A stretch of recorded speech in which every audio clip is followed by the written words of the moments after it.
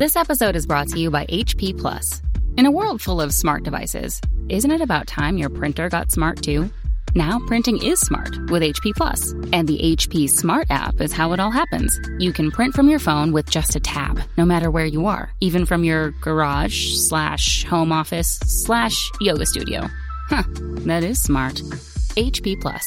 Learn more about smart printing at hp.com/smart. This episode is brought to you by PayPal. These days, choices are everywhere. Like, for instance, the milk in your coffee. Would you like it from a cow? A nut? A tree?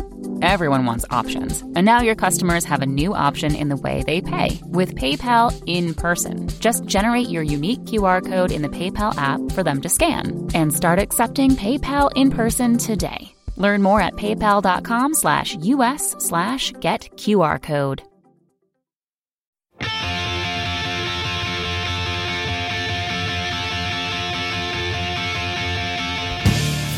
Welcome to episode 109 of the Washed Up Emo podcast. I'm Tom Mullen from washedupemo.com. Dan Didier from the Promise Ring, Maritime, Vermont, and currently Dramatic Lovers, was a huge part of the recently released documentary Don't Break Down. To find out more about his experience helping make this film a reality, we spoke on the phone while Dan was at the water park with his girls. Also, I recorded a portion of the Blake Schwarzenbach Dan Didier Q&A at the end of the screening recently in Brooklyn. It's a little hard to hear some of the questions, but you can figure out the answers by what was asked. Apologies for my loud laughs or writing my questions down on a piece of paper. Through all that, I thought it was worth hearing Blake's answers to playing more shows, his favorite songs, etc. Hope you enjoy, and go see the documentary if you can. Learn more at don'tbreakdown.com. This is episode 109 of the Washed Up Emo podcast with Dan and Blake talking about the Jawbreaker documentary, Don't Break Down. I tell you this because as an artist, I think you'll understand.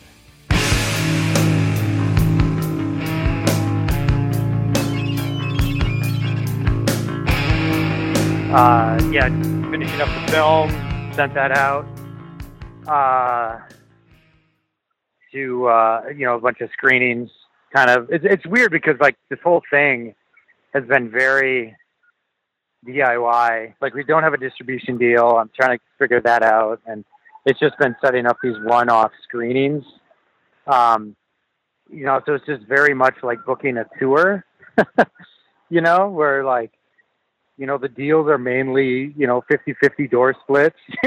Just like early touring experiences. It's been interesting that way. And when did you first get involved in it? It was like two and a half years ago. I get a text from Barry Polterman, who's the co-founder of September Club, and basically my boss. Which it just said, "Do you know Jawbreaker?" And which is like he's a cool dude, like super cool dude, but like it's weird to get a text about Jawbreaker from him. He likes good music, and he's been into punk and like all that stuff. But for whatever reason, he didn't. That sort of escaped him, so he didn't know anything about them. And so I responded like, "Yeah, I know Blake, the guy, like the singer guy, and blah blah blah." So he calls me and he talked to me about Tim Irwin reaching out to him because he had all this footage that they've been trying to edit for the last, at that point, 7 years, and he was interested in seeing if we would want to edit it. And so I was talking to him a little bit more, and then he said, "Yeah, and I guess there's some footage of them playing together." And I was just like, "All right, we're doing it." He's like, "Yeah, but it's not a lot of money." I'm like, "Doesn't matter, we're doing it. If there's documentation of them playing together, we're doing it." The money was, there was basically very little money. I found an editor to do it, and then kept everything else pretty much, as inexpensive as possible. Just sort of like who can do what. I did some motion graphic stuff on it. I would just find people that would that were fans or either or could work for cheap. And yeah, we just got it done. It took, it actually took us, it didn't take us that long to get to a rough cut, but we did start over. They had a 90-minute cut, but, so we watched that once just to see okay, what did they do and to get a sense of what footage was there. And so after we watched that, we never really went back to it. We just started over with the goal of trying to make it not like a PBS, informational, this happened, then this, then this, then this. We wanted to kind of dive a little bit deeper and get more into the relationships between the members and and what it actually takes to be in a band and the emotional toll that it can have on people. We try to dig deeper into that sort of thing. And so then we've just been working on that, for the last 2 years. We got a rough cut, and sent it out to some festivals that didn't take it 2 years ago or last year. And then this year I did the same thing, and nobody really took it to do any festivals. Kind of got rejected by all of them. What did they say when they reject it? That seems. Yeah, you would think there's a Jawbreaker fan. You'd think there was a Jawbreaker fan somewhere. Yeah, we would try to eke out every possible scenario that we could. But then it just so happened that Alamo Drafthouse, Tim League from there reached out and was like, "Hey, why don't we just premiere it in San Francisco, and then we can reach out to the other draft houses across the country and just see who wants to screen it, blah, blah, blah." So then it just sort of yeah, let's just do that, so that's how that happened. And then I've been just, then since then I've just been fielding emails from people reaching out to the site and Facebook and stuff to be like, "Hey, let's screen. You want to screen in Dallas?" Sure. I get what you mean about the booking a tour. It's like you're getting That's crazy. It's so weird. Yeah, I don't know what it is with this. That it's it's just hard. It's no, yeah, I don't know. It seems because one thing is I thought well, if we just start doing a bunch of screenings, then it'll get picked. There would be an excitement built up, and then maybe that might help and whatever. So, we'll see. We'll see what happens. The response from you announcing the San Francisco thing, that was crazy. Yeah. Sorry, I'm at a water park with my girl. That's amazing. What's the warning over the intercom? Something about 7. I think it closes at 7 p.m. or something. We're trying to eke out the last bit of summer, so I'm just walking around in I put a t-shirt on, but I'm just walking around in a towel around my swim shorts. I did a quick couple runs down the water slides, and then waited for your call. Yeah, Dad, where are you going? Don't worry about it. It's just this thing. Yeah. So a friend of ours is here with her girls. Or her boys, so they're out hanging out, so it's fun. Okay. But no, so it's just it's sort of a no-brainer because it kind of has this built-in fan base, So all these different places have been independent screening or independent theaters that have said, "Hey, we heard about the San Francisco thing." Besides, Alamo's been, the screenings at Alamo, that's a pretty big national chain, but all the other ones are just hey, it's anywhere from a DIY, sort of, squat in Slovenia to an Alamo Drafthouse in San Francisco or whatever. It runs the gamut of art spaces and theaters, I feel like the title that you gave yourself in the credits, you're probably listed a lot more than I probably realized. You did a ton of stuff. Yeah, but I started as sort of the post-production supervisor, so I was going to just do the edit, manage the post side of it. But then when Keith's health got worse and worse, and he was unable to work on it, and by the time right around that time, we had a cut where we were pretty happy with it, but found the hole in it. And so we're like, oh, no, we need to shoot more. So then it was just like, somebody has to do that, and Tim is, has been busy as a videographer for like, because that's just what he does. So he's gone all the time. So then, I just sort of like started doing that, setting up shoots and then like working out all the other stuff. So it's just sort of like my responsibility to the film became more and more as like, because there wasn't a lot of money to begin with. So like I had to do a lot of things that I could do because I haven't got a cent for this film. I didn't want anything. I said I would work for it for free. And I gave all the money to the editor.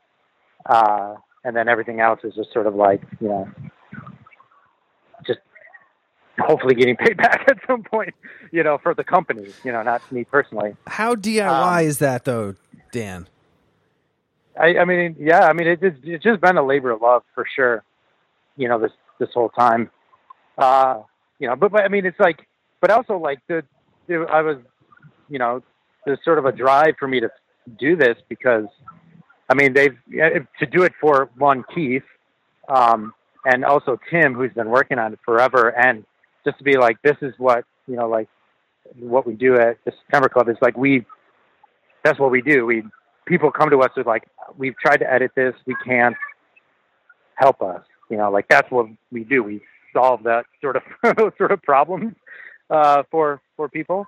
Like we were jokingly gonna call the company Box of Tapes because basically that's what people have. They have these like, oh, I've got this box of tapes that videotapes I don't know what to do with. All right, bring them on. We'll figure it out. Mm-hmm. It's that sort of thing. So it's like, that was, and the drive is also because like this needs, this has to be out. Like this, it's an amazing band. I respect all those guys incredibly. That's just like it has to be done. Like, this has to be completed. It has to be finished, and and it's just so funny for all the things that happened. Like one, Keith passing away, and then the band fucking reuniting. Like the one thing that was like a guarantee not to happen, happened, like shit. It's so crazy. Like, so all these things is just sort of like happened throughout the course of, this project. And what's great is Adam is such a great, he was kind of keeping it alive with selling shirts or throwing up stuff on Facebook or, it was memorabilia or photos. And it seemed like there was a little light there, but I never thought that the full stove would be lit and have everybody together and then playing shows. And what a great timing to have that happen, along with not just you guys trying to get people to screen it, but actually have the band be visual. And after this Riot Fest, who knows what's going to happen? Yeah, totally. Yeah. It's totally crazy. And I'm going to have to say that Adam, throughout this whole process, has been like incredibly helpful. Obviously because he wants this to be done too, just as much as all of us.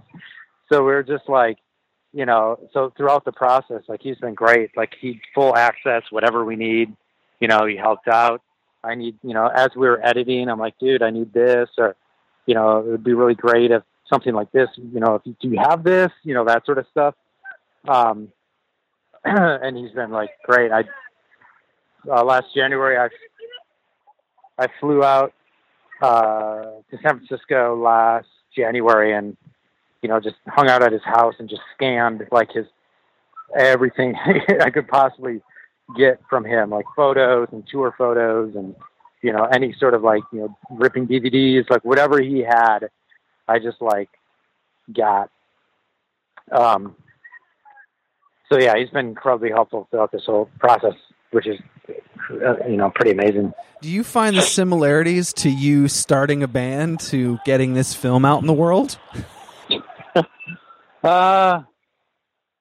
I never. I don't know. No. Well, you're crafting the song, which is the album, which is this documentary. You're going door to door. You're doing the people are reaching out to you. It's not by letters or postcards. Or phone. It's now email. Yeah. You kind of doing it one by one. It's not like you had Paramount Pictures call you and say, "All right, we're going to put this in every film forum place," and it's kind of that would have been helpful. Yeah. No, I guess it is similar to, it is sort of similar to that, that sort of idea, Yeah, I mean, not only because it's a documentary about a band and, music's a huge part of it. It really does have a lot of similarities to, starting a band, booking a tour, like all that stuff. Yeah, very similar. And it's funny too, because as we were working on it, the similarities to that band and my old band were sort of, kind of at some points kind of eerie as well. Like what? Like they put out, 4 records. We put out 4 records. Our last record was the one that people were like, "What the fuck?" Their 4th record was like, "What the fuck?" The only difference is that I think, our sophomore record and their, 3rd record were that was the only difference, I think, really. But it was just kind of like, going through and be like, like, oh yeah, that's sort of like, I can relate. I can understand, And early on too, it's funny because when I was talking to Adam, early on in the process, when we just started getting started on this, I had a nice conversation with him. And a lot of the conversation was him asking me about how the Promise Rings, like 2012 reunion went. Really? So how did that go? What was that like? Were you guys, friends? So like, so I think, because I mean, you there's no secret that all he wanted to do is get his band back together and like do what they're doing, right? Like he must be super excited. But even back then, like you could kind of tell, like much like his posts and stuff like that, it kind of like hinting at things or just sort of like just keeping the momentum going. That's just his personality. He's like very inquisitive that way about like, how did you deal with that? How was it like, being in the same room again? Like all of these questions where at the time I'm like, I just thought he was just curious, but then I'm like, oh wait, no, there's probably something more to this, So you have a hand in getting them back together. I like that. No. I'm kidding. Yeah. No, not at all. But it's just funny, like just the similarities. Yeah. That's just kind of one more similarity of like, that we have, Yeah. Especially, being both drummers, like, that's, like there are a lot of similarities. So it's always the singer that's holding the band back. Drummer's always ready. Yeah, that's right. And the drummers are always the business people.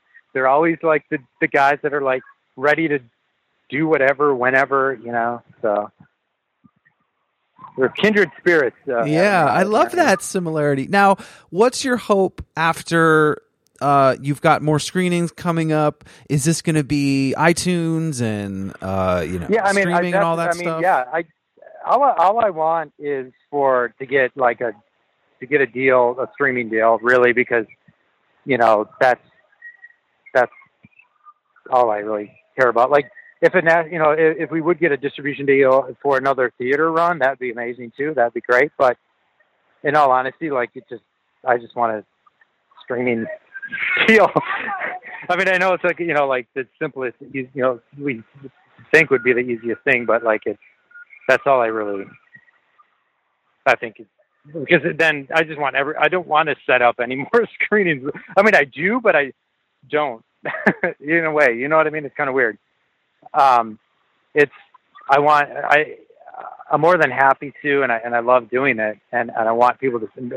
It's the point that I want as many people to see this as possible. So like, whether that's the idea would be just a streaming that you like go here, watch it. Yeah. What would you want people to take away from the screening, or what would be motivation for them to see it if they're a fan? Like, why should they go see this or stream it? Yeah. No, I feel like it's.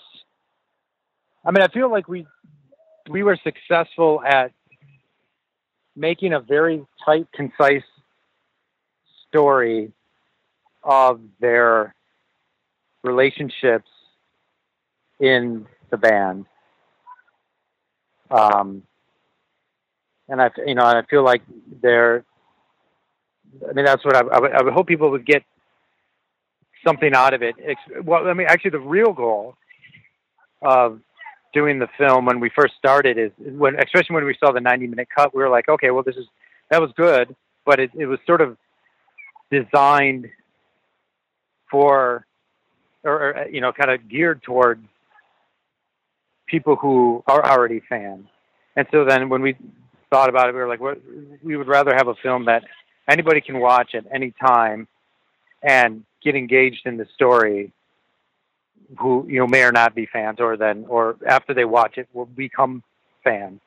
And so that's the real success of the film, is if fans watch it and love it, awesome. My real goal is if non-fans or people who've never heard of this band before watch it and become fans, or even if they don't become fans, at least appreciate the story and enjoy the story and, that sort of thing, then, I mean, that's the real success, I think. Not that we didn't want to we didn't ignore their fans when we were editing it, but I think we're trying to seek something else, and to have it more broad, of course. Yeah, and have anyone who could watch it, and so it's any time after a screening or whatever, anyone who says no idea about this band, I just kind of showed up. I don't know. My friend dragged me in to see this, that sort of thing. But I loved it. It was great. That sort of thing. I'm go back, listen to all this stuff now, that sort of stuff. That would be the real success for sure.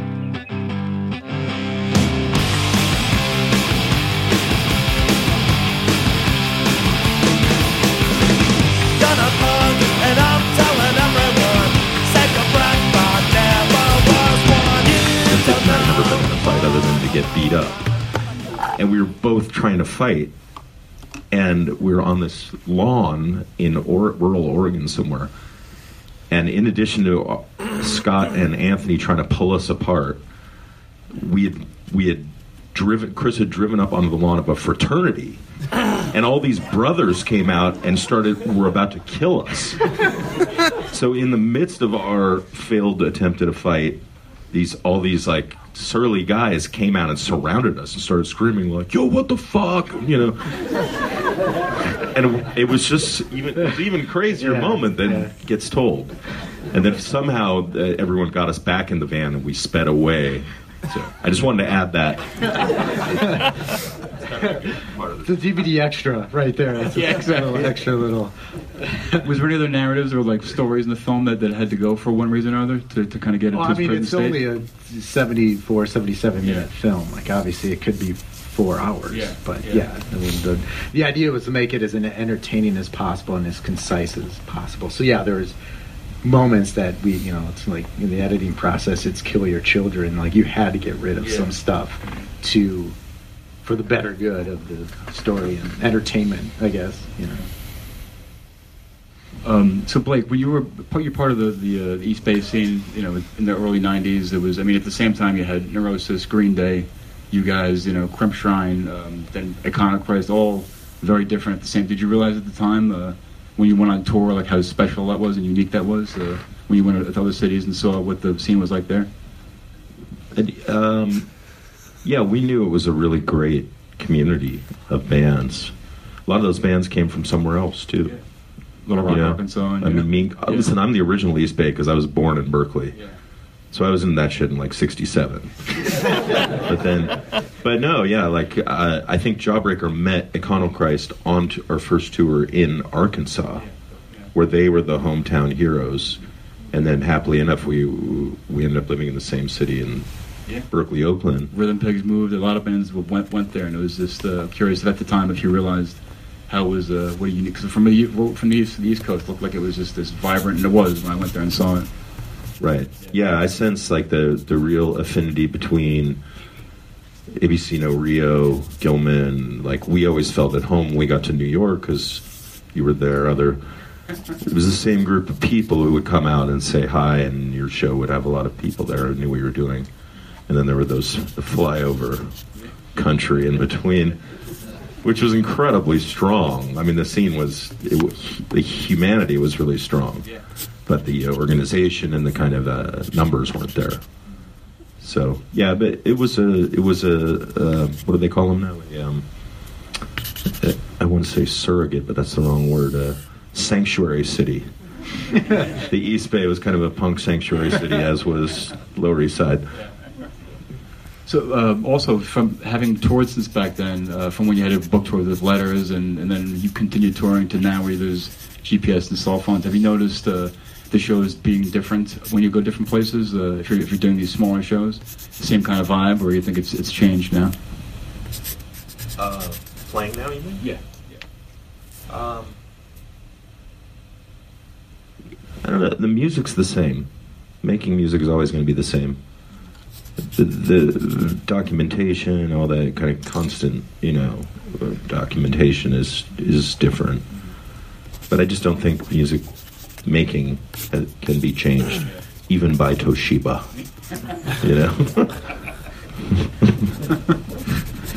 Does anybody have a question?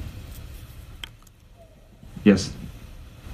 So Jawbreaker's obviously influenced a ton of bands over the decades, and we got to see a couple of covers at the end of this. Are there any particular covers of Jawbreaker songs from different bands that you really resonated with, or that really struck you? Well, Adam's sister, Kembra, who's kind of the star of this film, I think, she did a cover of Ache with a one-string guitar in her as I'm told, in her bathtub in the Lower East Side on cassette.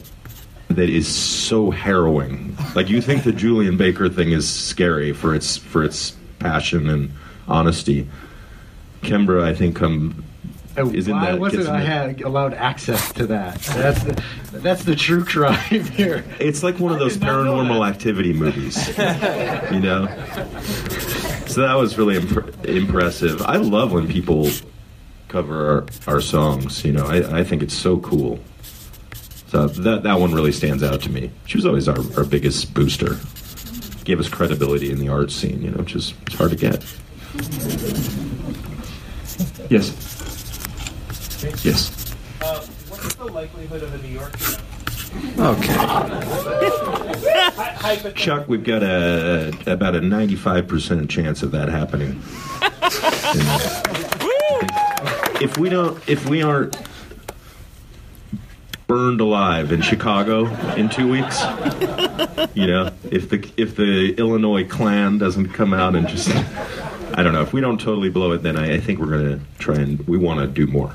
And obviously not have people make a destination, not have to pay that kind of money to see us. So hopefully, yes. What was the lead-up and process to get into this point where you wanted to work with them again and play together again? What was the lead-up to the process? What changed from then till now? That how did you come to this point where you're gonna play a show again together? You already have played a show. I think we're just ready to do something. It seemed like, why not? Again, it's kind of like the Geffen thing in the movie. It's like no one thought that was going to happen, but we really didn't know what else to do. That's probably not a good answer, is it? It's not like Save America. Time passed. That's not going to happen. America's over. Jawbreaker isn't going to help it. We're going to be the band on the Titanic. When we're just going into this, the Empire is collapsing, and we'll just be like, it's been fun. Yes. If Jawbreaker hadn't broken up, do you think Orange Rhyming Dictionary would have been like the next Jawbreaker record, or do you feel like that never would have been a Jawbreaker record? I'd like to think that the last song on Dear You, unlisted track, kind of cues the Jets record. Like that weird psychedelic, what I like to call psychedelic. I feel like there's a continuity there that goes into that album that followed it. And I mean, hopefully those songs would have been perfect for Jawbreaker too. It just happened with another great group of musicians. So hopefully some of them, I like those songs. But I was happy that, it was very fun to Jets to Brazil was like a really fun band for us. So it was that. Yes. Which me? Cool. Oh, you can go first. Awesome, thank you. I loved the old footage. I think that really helped put us in that moment because back then it was hard to. I mean, everyone has a cell phone now, and I love watching those shows where no one had a cell phone. And so you guys documenting was important because I don't think that was happening. Did you guys realize if it was Adam or who in the band always had the camera? Because I mean, that was expensive back then, and being able to shoot all that stuff and getting to go through it. Did you have fun doing that? Yeah, it was Adam. I mean, he's a cinephile. It's appropriate to say that here. He's always loved film and known film really, really intimately. And he had, I mean, we loved making tapes, and the band, like, we would do our samples and stuff. Everyone had contributed to that, but Adam really is a documentarian and an archivist. So he seemed to know how to do that and just use whatever available technology there was. But to have it for the film was great to be able to show that. That was great. It was like knowing that we had that at our access was, especially the truck stop stuff was. Yeah, it's like amazing. Like all that stuff was just like, it made it a lot easier because because we were playing around with a lot of different stuff throughout. Like even the fight scene at one point was all animated. Like we had like these people like animate the band fight. Got nixed,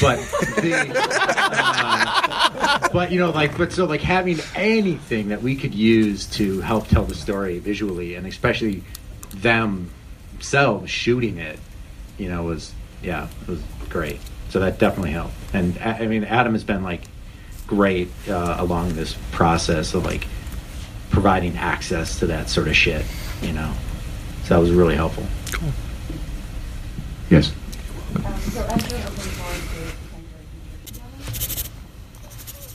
Are we writing music? Trying to.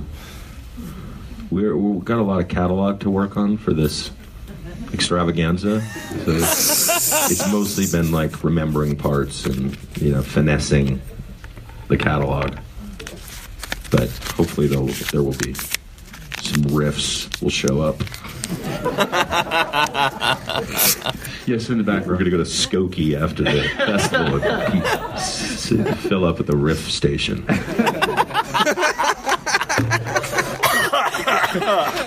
They did perfectly. In the back row, yes. Oh, yeah. So, after so much time has passed, have you, looking back on the backlash about the Geffen album, how do you, in the rearview mirror, how does that strike you now? I think it wasn't as drastic as it comes across in the film, really. I mean, we talked about this as a band. People didn't really sit with their backs turned to us. I think that was the feeling which we all participated in. We felt guilty. Like we knew we had done something wrong. A little bit, I had gone back on my word. I was aware of that. And so we were already kind of a self-loathing group of people. But I don't care about it. It was a little painful the first years I got to New York to see the band growing in popularity that I had just left. And then to see the kind of pop punk explosion, the commercial explosion in the early 2000s, I guess, or the late 90s. See people get, swimming pools and stuff for really mediocre, barbershop quartet shit music. That was a drag, How do you really feel? About the B-sharps? But I know I don't. I don't know. It seemed I'm fine with that now.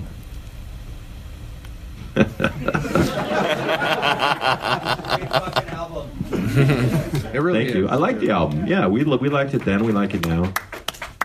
I guess it's a weird kind of slow justice, you know, like you don't revel in it, you don't feel vindicated really, but it's nice that it found its audience, and it's fair in a way. I think albums should and often do take 10 or 5 years, or you know, the whole the market concept of like you put out a great record and everyone goes, "This is great," and they buy it.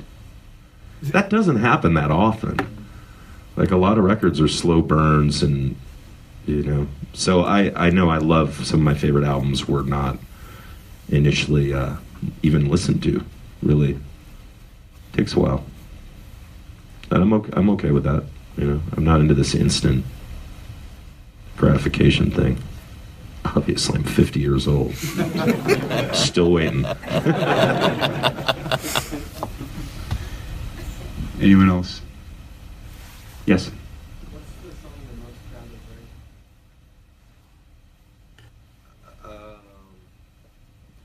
I guess lately, Jet Black of the Jawbreaker songs, Accident Prone or Jet Black, the bigger pieces from that album, when we play them now, they feel really satisfying. Yeah. Those were high-risk songs at the time, like making the record, like, can you do this? I remember when we were recording Jet Black, I was singing the chorus, and Rob Cavallo, the producer, was in the control room. He said, "I don't believe you." And I was singing "I Am Jet Black," and he was like, "I'm not buying it, man." And he kept like poking me till I finally did one, and he's like, "Okay, I think you are Jet Black." But it was a really hard thing to do. You know, it's just like very minimal lyric, very big, simple guitar part. It's what we call walking the plank. So now I'm happy about that it was take that chance. Yes. Everything we're not playing at Riot Fest. So many of them, yeah. Yeah, just because you're a weird little band and you play guitar in your own way, and so I couldn't figure out lots of those things. There's just welter of notes and like, yeah. Like Bivouac is a very entangled record, note-wise. I don't know what was going on, a lot of that stuff. Anybody else? One more, come on, one more good one from somebody. Somebody else has something to say. Nobody. There we go, yes.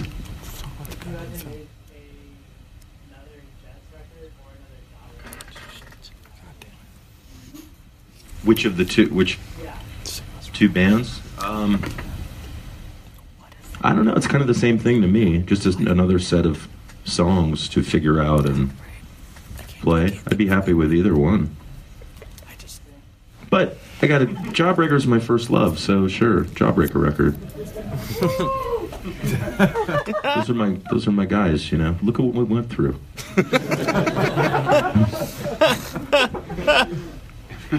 All right, here we go. Yes, sir. What kind of reaction are you expecting at Riot Fest? I mean, I'm assuming it's probably the largest crowd you've ever seen. Yeah, I'm going with a pretty open mind and really good antidepressants. So just kind of a take it as it comes fella now. You know, we're following Dinosaur playing "You're Living All Over Me," which is a big deal.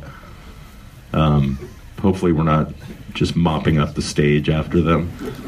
But I think it'll be fun. I think people want this, and you know, they want to feel good about something. So hopefully we can create some peace and space and for a moment again as the ship sinks. Yes, sir. Yes.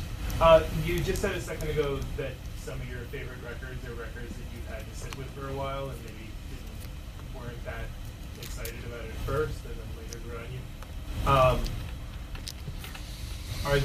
Are there specific records of bands that whether they come from like punk or hardcore or whatever that come to mind as examples of that? Like specific albums? Or am I putting each of them on the spot? Might as well.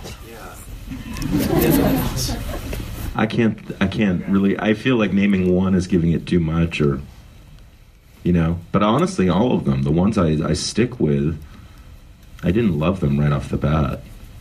It just took a while till it clicked in. Yes. This is a weird question. I interviewed Nice setup. Outside of Bard College in 1995 for my zine. It's actually the first interview I ever did, so thank you.